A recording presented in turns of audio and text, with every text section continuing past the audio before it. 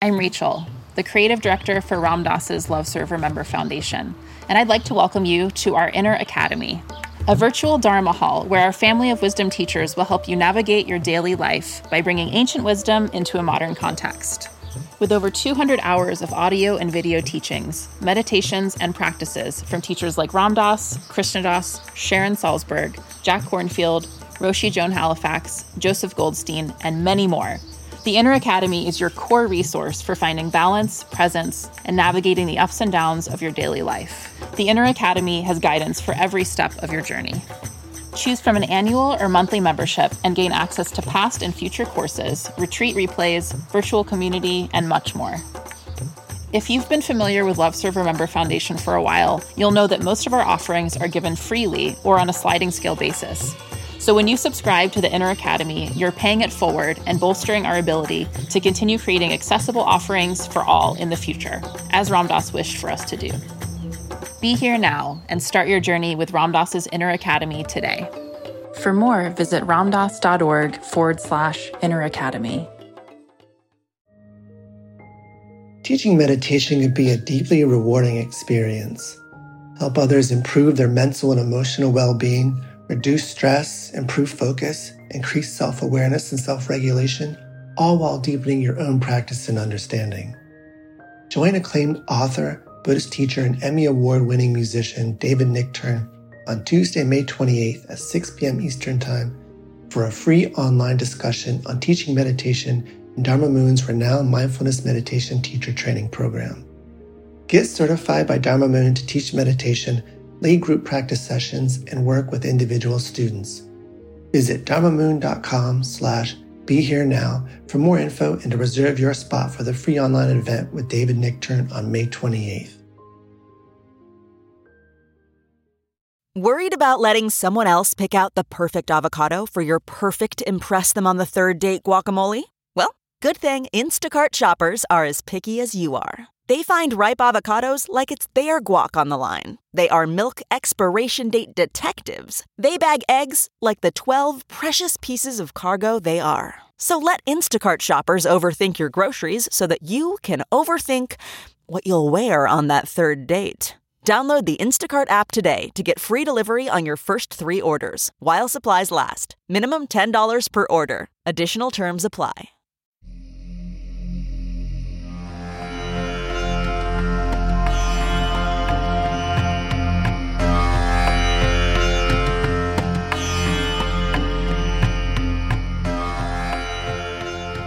Welcome to the Sharon Salzberg Metta Hour. This podcast is a reflection of Sharon's very clear and profound vision of the heart-mind path.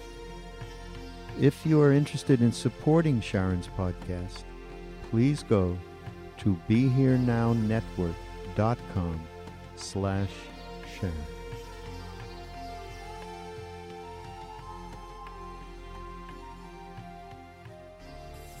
So Sharon's going to lead us in contemplating intentionality as the next step of building our love practice or metta practice.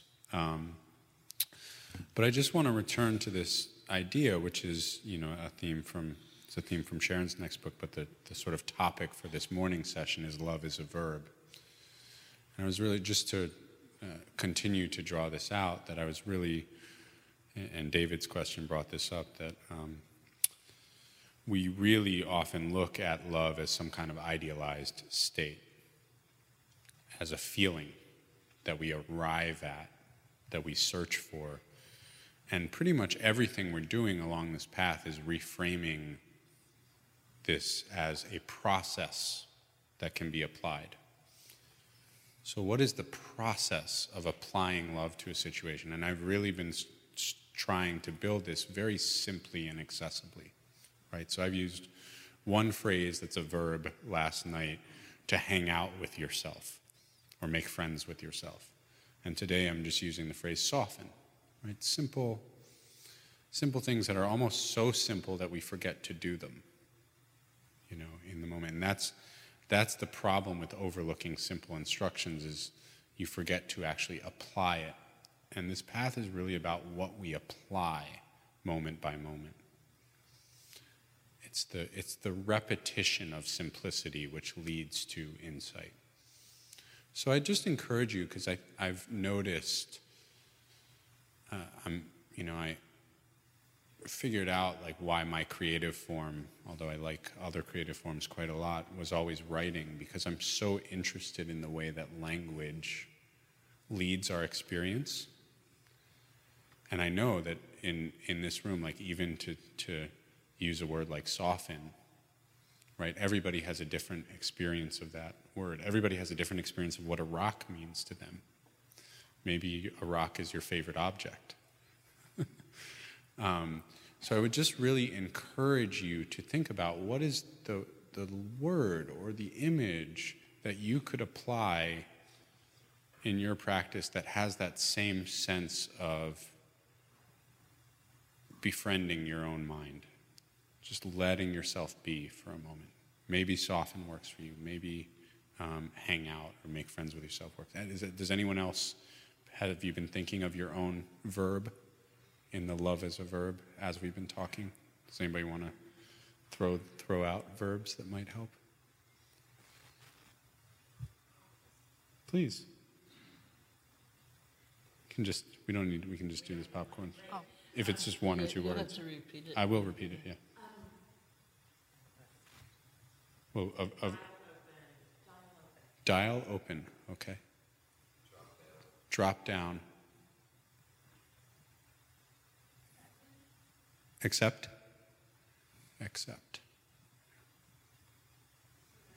Surrender. Carry. Peaceful. How do you turn that into an action?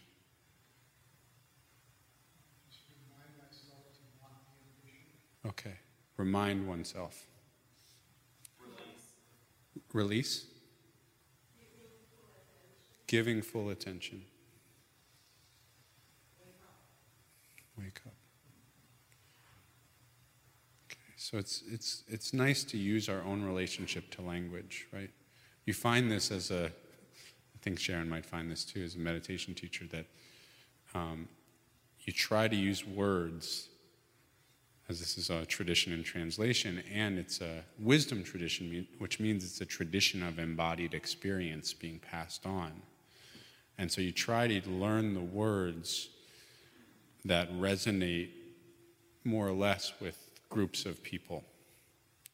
But there is no word that resonates in terms of this love as a verb with everyone. So we each need to kind of find our own word and notice how those words or images or reminders activate a certain action towards ourselves. So I really encourage you to become your own Dharma thesaurus. Okay? And I think that leads nicely into intention. Thank you. That's great. That's wonderful.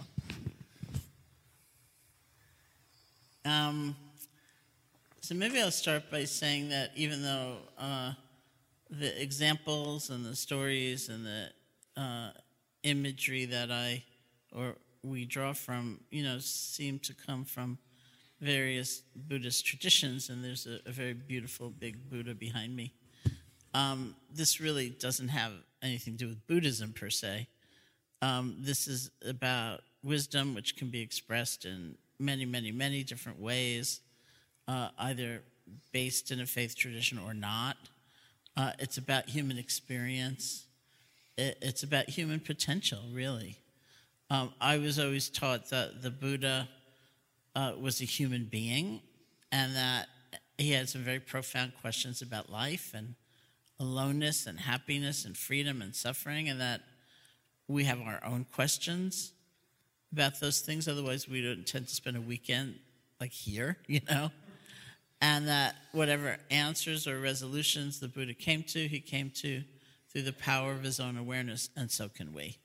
So we were taught, like if you look at a Buddha statue, you're really looking at something about human potential for freedom, for wisdom, for love, for compassion. And so we look at the Buddha and we really see ourselves in that form of the capacity, the potential. we look at ourselves on that level and we actually see all beings, because it's not like, oh, it's the Buddha and me and we're great, and everyone else is like a loser. But this is said to be our potential, our capacity, usually unrealized and covered over and all of that, but existing. And so it's very much like a transparency. We look at the Buddha to see ourselves. We look at ourselves to see all beings. So, and I say that because the next context I'm going to speak in about intentionality comes right out of the Buddhist teaching.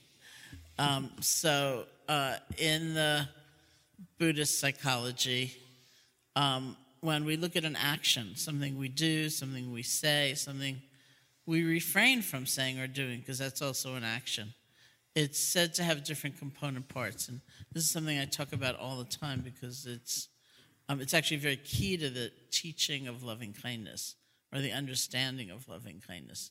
The first part of an action is the intention or the motivation behind the action. So I might reach over and pick up this striker and hand it to one of you. And all anybody sees is my hand moving down, picking up an object, and moving it forward. But the question within the context of Eastern psychology, let's say, or Buddhist psychology, is what's the heart space that is generating that movement? What's inspiring me to do that? Why am I doing this? Maybe I'm offering you the striker and the bell can come with it because I like you and I want you to have it.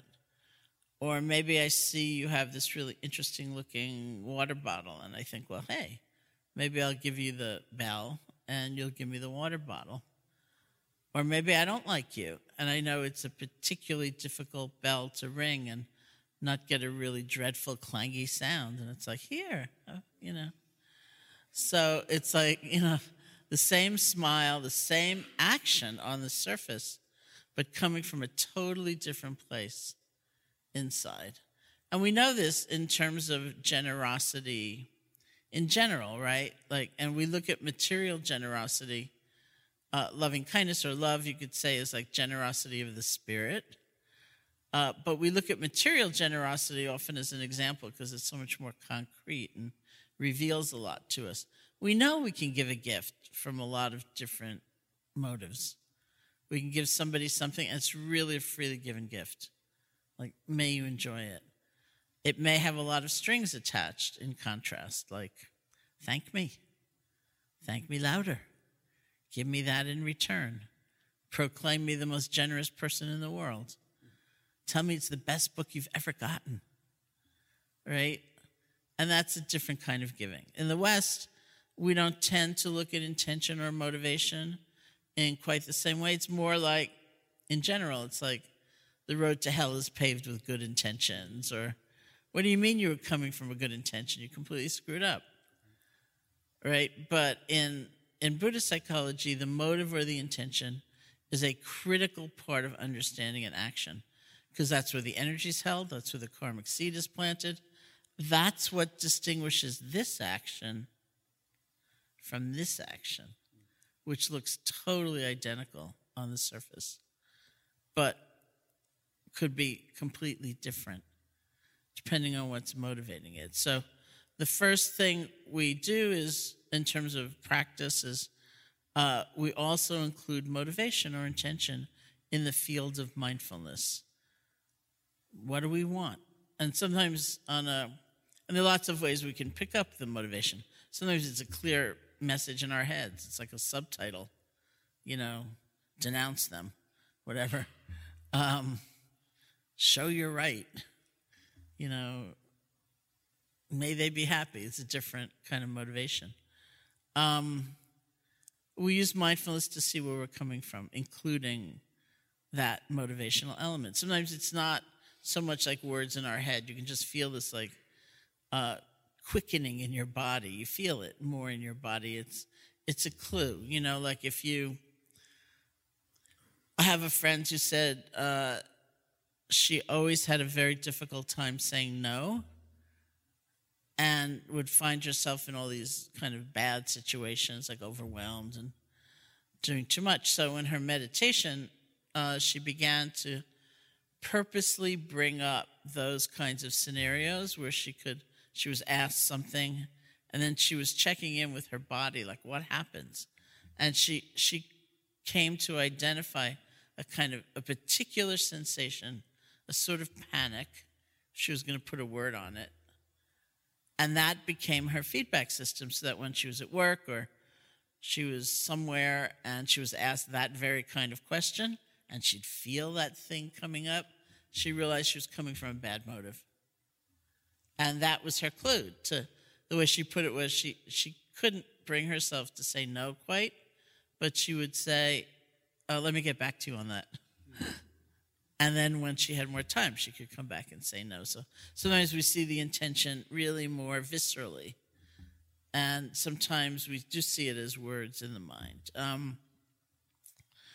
But it's really helpful. And on a certain level, like if I go into an organization or a company and teach, one of the things we suggest is, like, before a major meeting, before a big phone call, just ask yourself, what do I want to see come out of this more than anything? Do I want to be seen as right? Do I want to be impressive? Do I want a resolution? Do I want to grind them into dust? So we use mindfulness just to see. And it's said that if you do something like cultivate loving kindness, if you do loving kindness meditation, the arena of your psyche that will transform is the motivational sphere. So, in other words, if you've largely been motivated by fear or disconnection in what you do or what you say, and you do that practice, you will find you are largely motivated by a sense of connection. And that is not determining what you do or say, but more like why, where you're coming from. What's your worldview? What's your being guiding you through? And this is important in a couple of ways, one of which I'll talk about in a minute. But one way is that there's a kind of natural unfolding because of that. It's where we're coming from, what's motivating us. And it happens it's a form of transformation. It's not stylized. It's not studied. It's not like putting on a certain persona, like, I can't stand you, neighbor, but I did spend the weekend at Garrison Institute, and the title was Real Love, and, I better act like I care at all about what you're saying. Or my favorite example of this is the Dalai Lama, who, as far as I can tell, not haphazardly. I mean, he's the one who practices 3 or 4 hours a day, right? But through the cultivation of these states, has come to a place where it just seems so natural, right? I don't get the sense watching him that he's talking to somebody thinking, oh God, you're boring, but I am the Dalai Lama. And like, I better act like I really care. Who cares really? But, it's not like that, The shifts are very real. And so, you're not in some situation where you're forcing or coercing. Intentionality does not mean force, right? And especially in this sense, where you've cultivated a state intentionally to experiment, to see what it's like. So, and the major reason we talk about love or loving kindness transforming our field of intention is because the next phase of an action after the intention or motivation is the skillfulness or unskillfulness of the execution of it. So that takes a different kind of mindfulness. That's like mindfulness in context. That's paying attention to the bigger picture of where you are. So I might, for example, out of a beautiful motive, want to give somebody this bell and strike her, and I might stop and think, there's only one. There are a lot of people in this room. Maybe, as far as I can tell, this is the kind of thing best done privately. Or it doesn't happen to be my bell.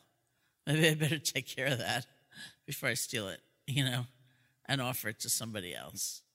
Or, it involves listening, it involves learning from past mistakes, it involves learning from feedback, it involves skills, learning skills of communication, of expression, of action. Like anybody who, for example, supervises someone else at work knows that to say to somebody you're an idiot is not a very useful piece of feedback, right? For one thing, it doesn't give that other person the information they might need should they want to make a change, right?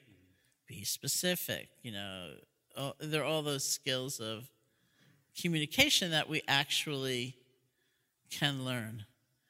And the reason that that distinction is so important between the motivation and the skillfulness or unskillfulness of the act, which I sometimes call our best guess of the most appropriate way to act in a certain context at a certain time, is because mostly we tend to conflate those two. We sort of morph them together, and they're really not. They're obviously connected, but they're very distinct. And if we conflate the two, then that's the place where people get kind of squeamish, where they say, were I to come from a loving place, I could only say yes. I could only be nice. I could only give them all my money. I could only let them move into my apartment.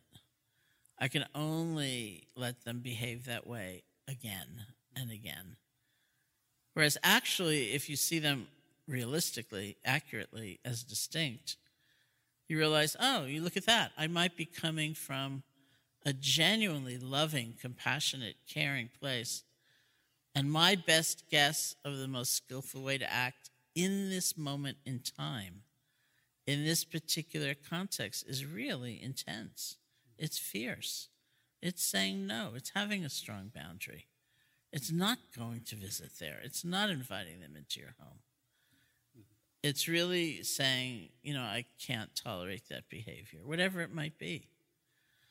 If we conflate the two, then that's a place where, and I've heard this so much, I don't know about developing more love, because then I will be like a doormat, and I will be like so acquiescent, and I'll let myself be hurt. I'll let other people be hurt or oppressed, and I won't do anything about it.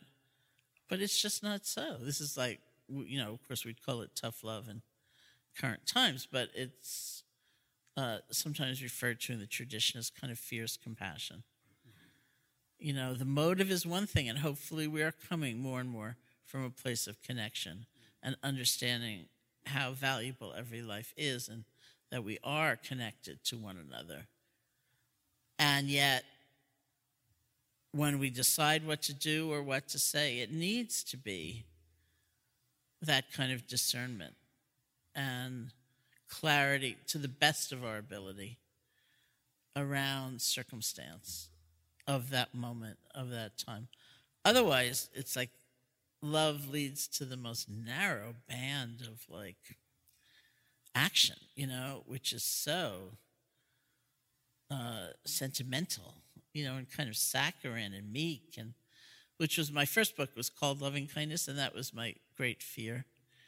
I thought the one thing I don't want is anyone to call this sweet. And sure enough, when the blurbs came back, 2 people called it sweet, but they meant it in the nicest possible way. I was just like,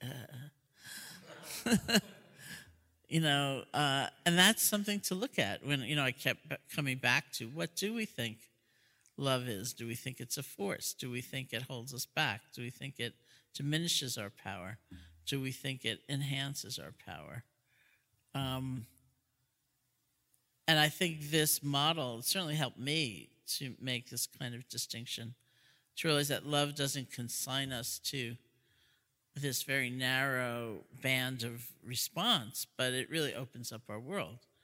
Our motivation is guided by elements more and more like love or loving kindness and compassion. Our actions are guided more and more by discernment, by mindfulness, by clarity, by paying attention, by learning skills. So it's so critical, a distinction that we do come back to it again and again and again. And almost everybody finds himself confused, and one response or one expression of the confusion is a very common question, describing a situation and then saying, well, what's the loving thing to do?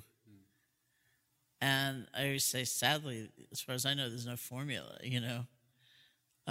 See where you're coming from, see what's motivating you, look at the situation, what seems to you to be the most skillful.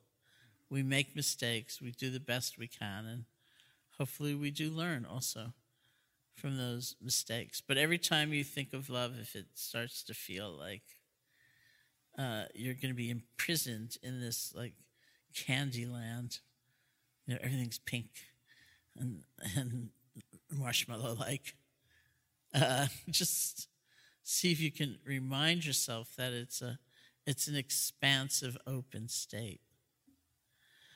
So when I talked about, last night I talked about that guy and his dog in the first group that I did.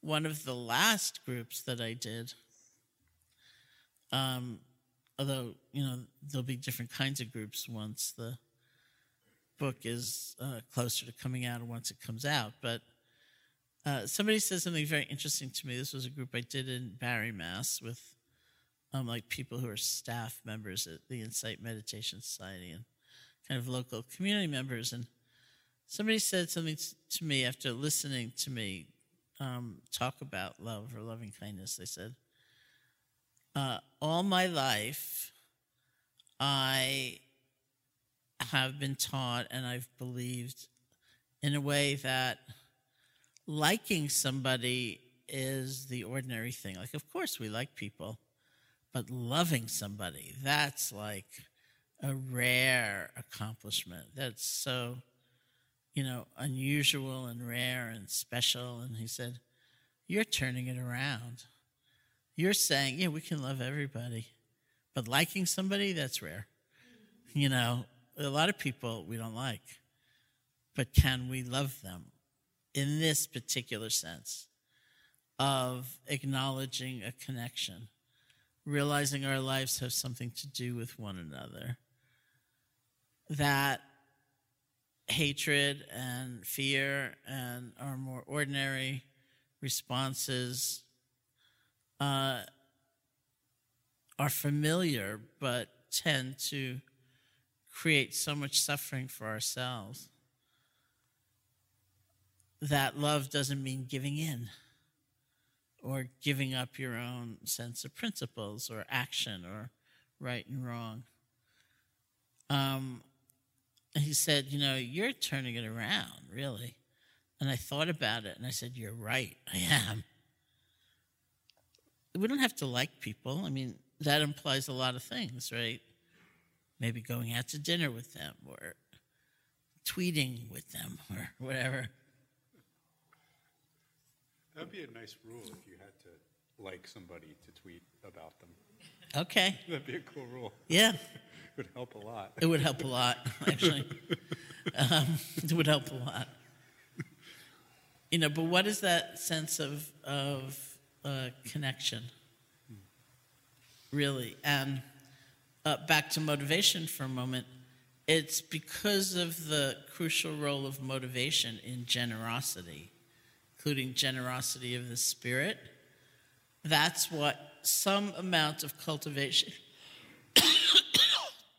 some amount of cultivation of love for yourself is really necessary, but doesn't have to be completely fulfilled.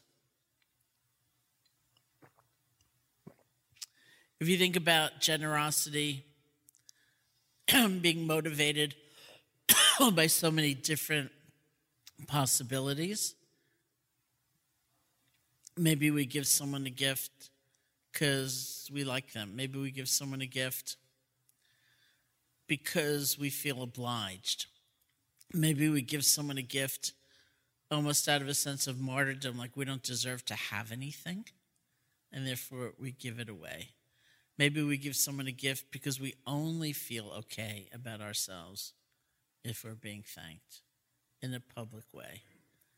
Maybe we give someone a gift, and they say this in the teachings, the best kind of generosity comes from a sense of inner abundance. And it doesn't have to be, we would almost say inner sufficiency.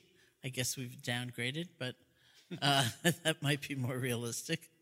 Let's say inner abundance, just for the joy of saying it. And I think we know this. I certainly have experienced this with many people, say, here in this country, or maybe the most striking experience I had was probably in Burma, where when I went to practice there a bunch in the 80s, in those particular monasteries, they didn't even charge for room and board because everything you needed was provided by the people in their honoring of generosity and of your practice, which they were so respectful of. So the culture is such in Burma where, for example, on your birthday, you don't expect to celebrate by getting gifts. You expect to celebrate by giving gifts. That's how you celebrate. So maybe it's your birthday, and you go off to the monastery, and you offer food for as many people as you can afford to feed. It's not, you don't make the food usually. You offer the money, and the cooks make the food. Or maybe your daughter's graduating from high school, and you want to commemorate that event. So you go off to the monastery and you feed as many people as you can, or somebody in your family dies and you want to honor their memory, and you go off to the monastery and you feed as many people as you can. And once, speaking of being Jewish, there's the meals in Burma are very formal. Like there's this processional, you come in, you bow to the Buddha, you sit down.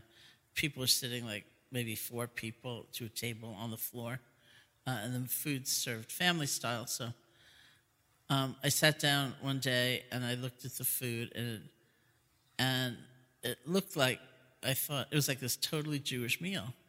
I thought, God, that looks like white fish salad, and that looks like chicken soup, and I'm hallucinating, like something's gone really off in my meditation. And it turned out there was a tiny, tiny little Jewish community in Rangoon, and somebody had died. And so the family came and not only provided the money, but the recipes. And so it was like a Jewish meal in the middle of Rangoon. And the people would come when they could and watch you eat. And they were so poor. It was certainly then, it was one of the poorest countries in the world. And they were so happy at the chance to offer something, at being able to be a part of your practice, knowing that they were kind of fueling you to go back and practice with great sincerity and ardency. And the contrast between that and maybe people who have, by external measures, so much more, but don't have that inner feeling of even having enough, and it's so much harder to give.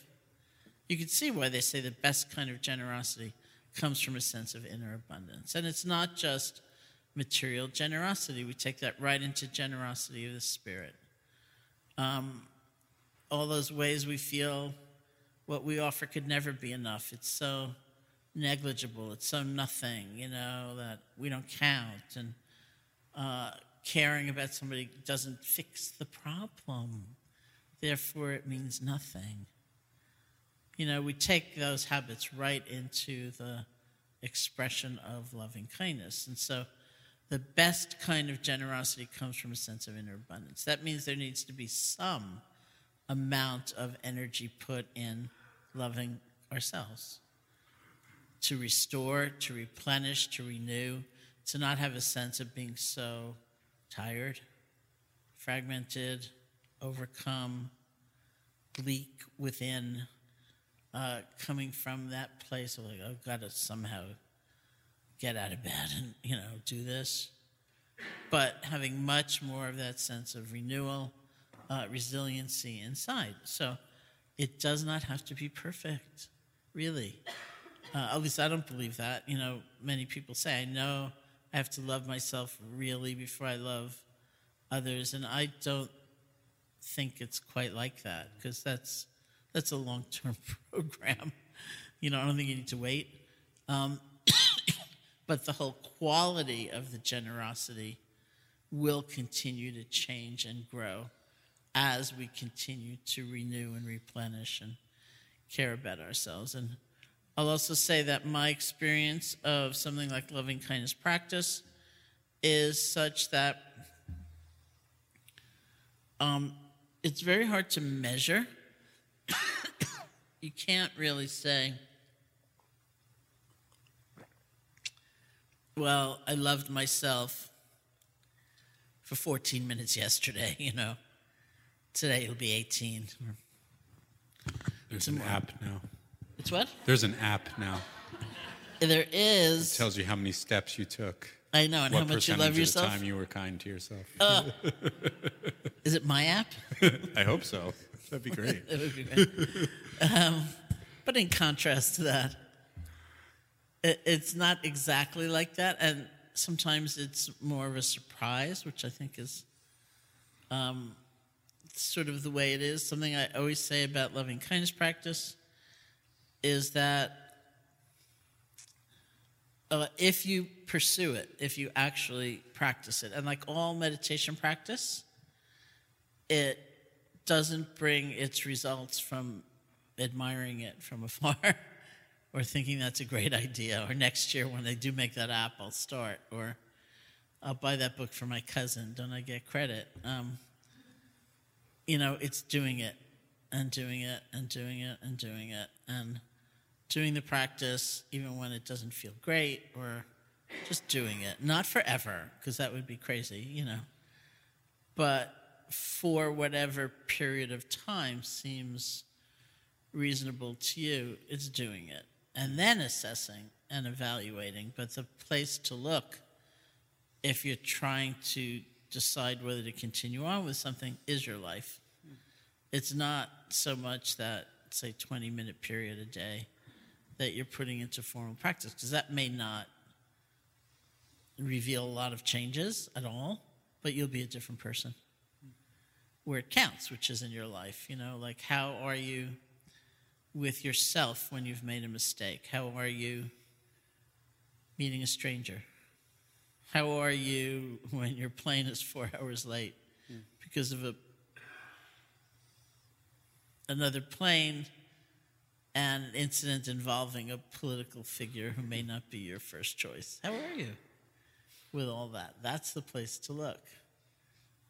And that doesn't mean you will be perfect, but you will see a couple of things. You'll see changes in the sense of connection, and you'll see quicker recovery when you do feel you've fallen into some very old patterns or habits. It won't last nearly as long. And then you make the choice. Do I want to continue? But sometimes it comes as kind of a surprise. I didn't have that moment when I was sitting each day doing loving kindness where I could say, or I was on that retreat where I could say, now I love myself completely. I had the great breakthrough experience. It didn't happen that way. But over time, and that sort of very steady application of effort and intentionality, things shifted. I also say, as is true, sometimes people recount that other people notice the changes in them before they notice the changes in themselves, and that's always, I think, very cute. A lot of people say to me, I was going to stop meditating and thought nothing was happening, and then my kids came to me and they said, please don't stop, you're a lot better.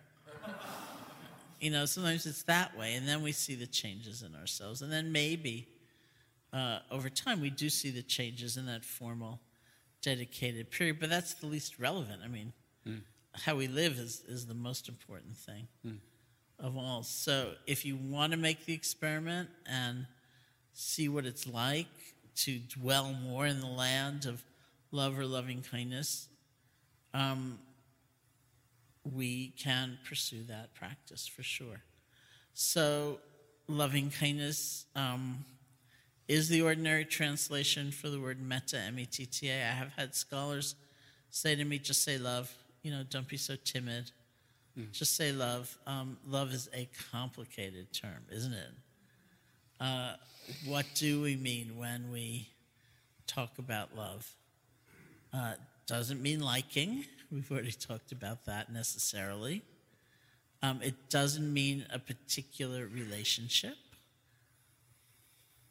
like I'm going to take you home. It doesn't necessarily demand a certain kind of action, like saying yes. I would talk about a very profound sense of connection. We'll keep talking about this, of course, throughout the time here together. Profound doesn't mean liking, but it's a recognition of a few things. Our lives do have something to do with one another, that the construct of self and other and us and them held rigidly, it's just a construct. It's something manufactured. We live in a we world, not a you and me world, in truth. That's just how things actually are. And that underneath everything, I do believe everybody wants to be happy. That happy not in a pleased sense or just superficial sense, but I think we all do want a sense of belonging, a sense of being a part of something, finding a home somewhere in this body, in this mind, in this world, being a part of something greater than our usually limited sense of self. I do believe that. And that the force of ignorance overrides a lot. We get a lot of messages about how to be happy and what we need in order to be happy, and what kind of world it is that will really help us be happy. I sort of ruined somebody's week not too long ago when I was teaching somewhere. It was like a 6-day program, and in the beginning, the opening night, I said something like, isn't it a strange expression? It's a dog-eat-dog world. But for a lot of us, that's what we've been taught, like you're on your own, you're weak if you have a sense of community. You're weaker if you have a sense of community. You need to put everyone else down in order to feel better about yourself. And it's a dog-eat-dog world. So this young woman took the microphone and she said, my whole life I thought the expression was, it's a dog-eat-dog world. Like puppies, D-O-G-G-I-E, D-O-G. Frolicking puppies and little puppy kisses, and it's a dog-eat-dog world. And she said, now you're saying it's a dog-eat-dog world. So I felt really bad about that. 6 days later, at the end of the program, she went back to the microphone and she said, I've decided I refuse to live in a dog-eat-dog world. I'm going to live in a dog-eat-dog world. And I thought, okay, what worldview do we hold, right? And how malleable is it? And what really makes us happy? When we're that afraid and that in contention with everybody and that lonely, and are we that happy? And remember, happiness in this sense is like inner abundance, which allows us to care for and be generous and share with others. It's not just being kind of pleased, like, oh, good, I'm so happy, forget everyone else, right? That is the very makeup of that sense of inner abundance, which allows for generosity and so on. So we'll keep exploring the beliefs we hold and the convictions we have and how about love and the experiences we've had, really, which are often in defiance of those beliefs. Many times, for example, I've thought that culturally we often get the impression that love or kindness or generosity or gratitude are really like secondary virtues. Like if you can't be courageous and you can't be brilliant and you can't be wonderful, like, okay, be kind. It's nice, you know. It's not great, but it's good. But really, when we look, there is greatness there. If you look at a situation where someone was quite kind to you, you don't tend to think of them as like, poor fool, right? It's like, wow, that was really helpful. You believed in me when I couldn't believe in myself. Or that was a boost, you know, thank goodness you were there, right? So what's our actual experience within ourselves and between us of these qualities?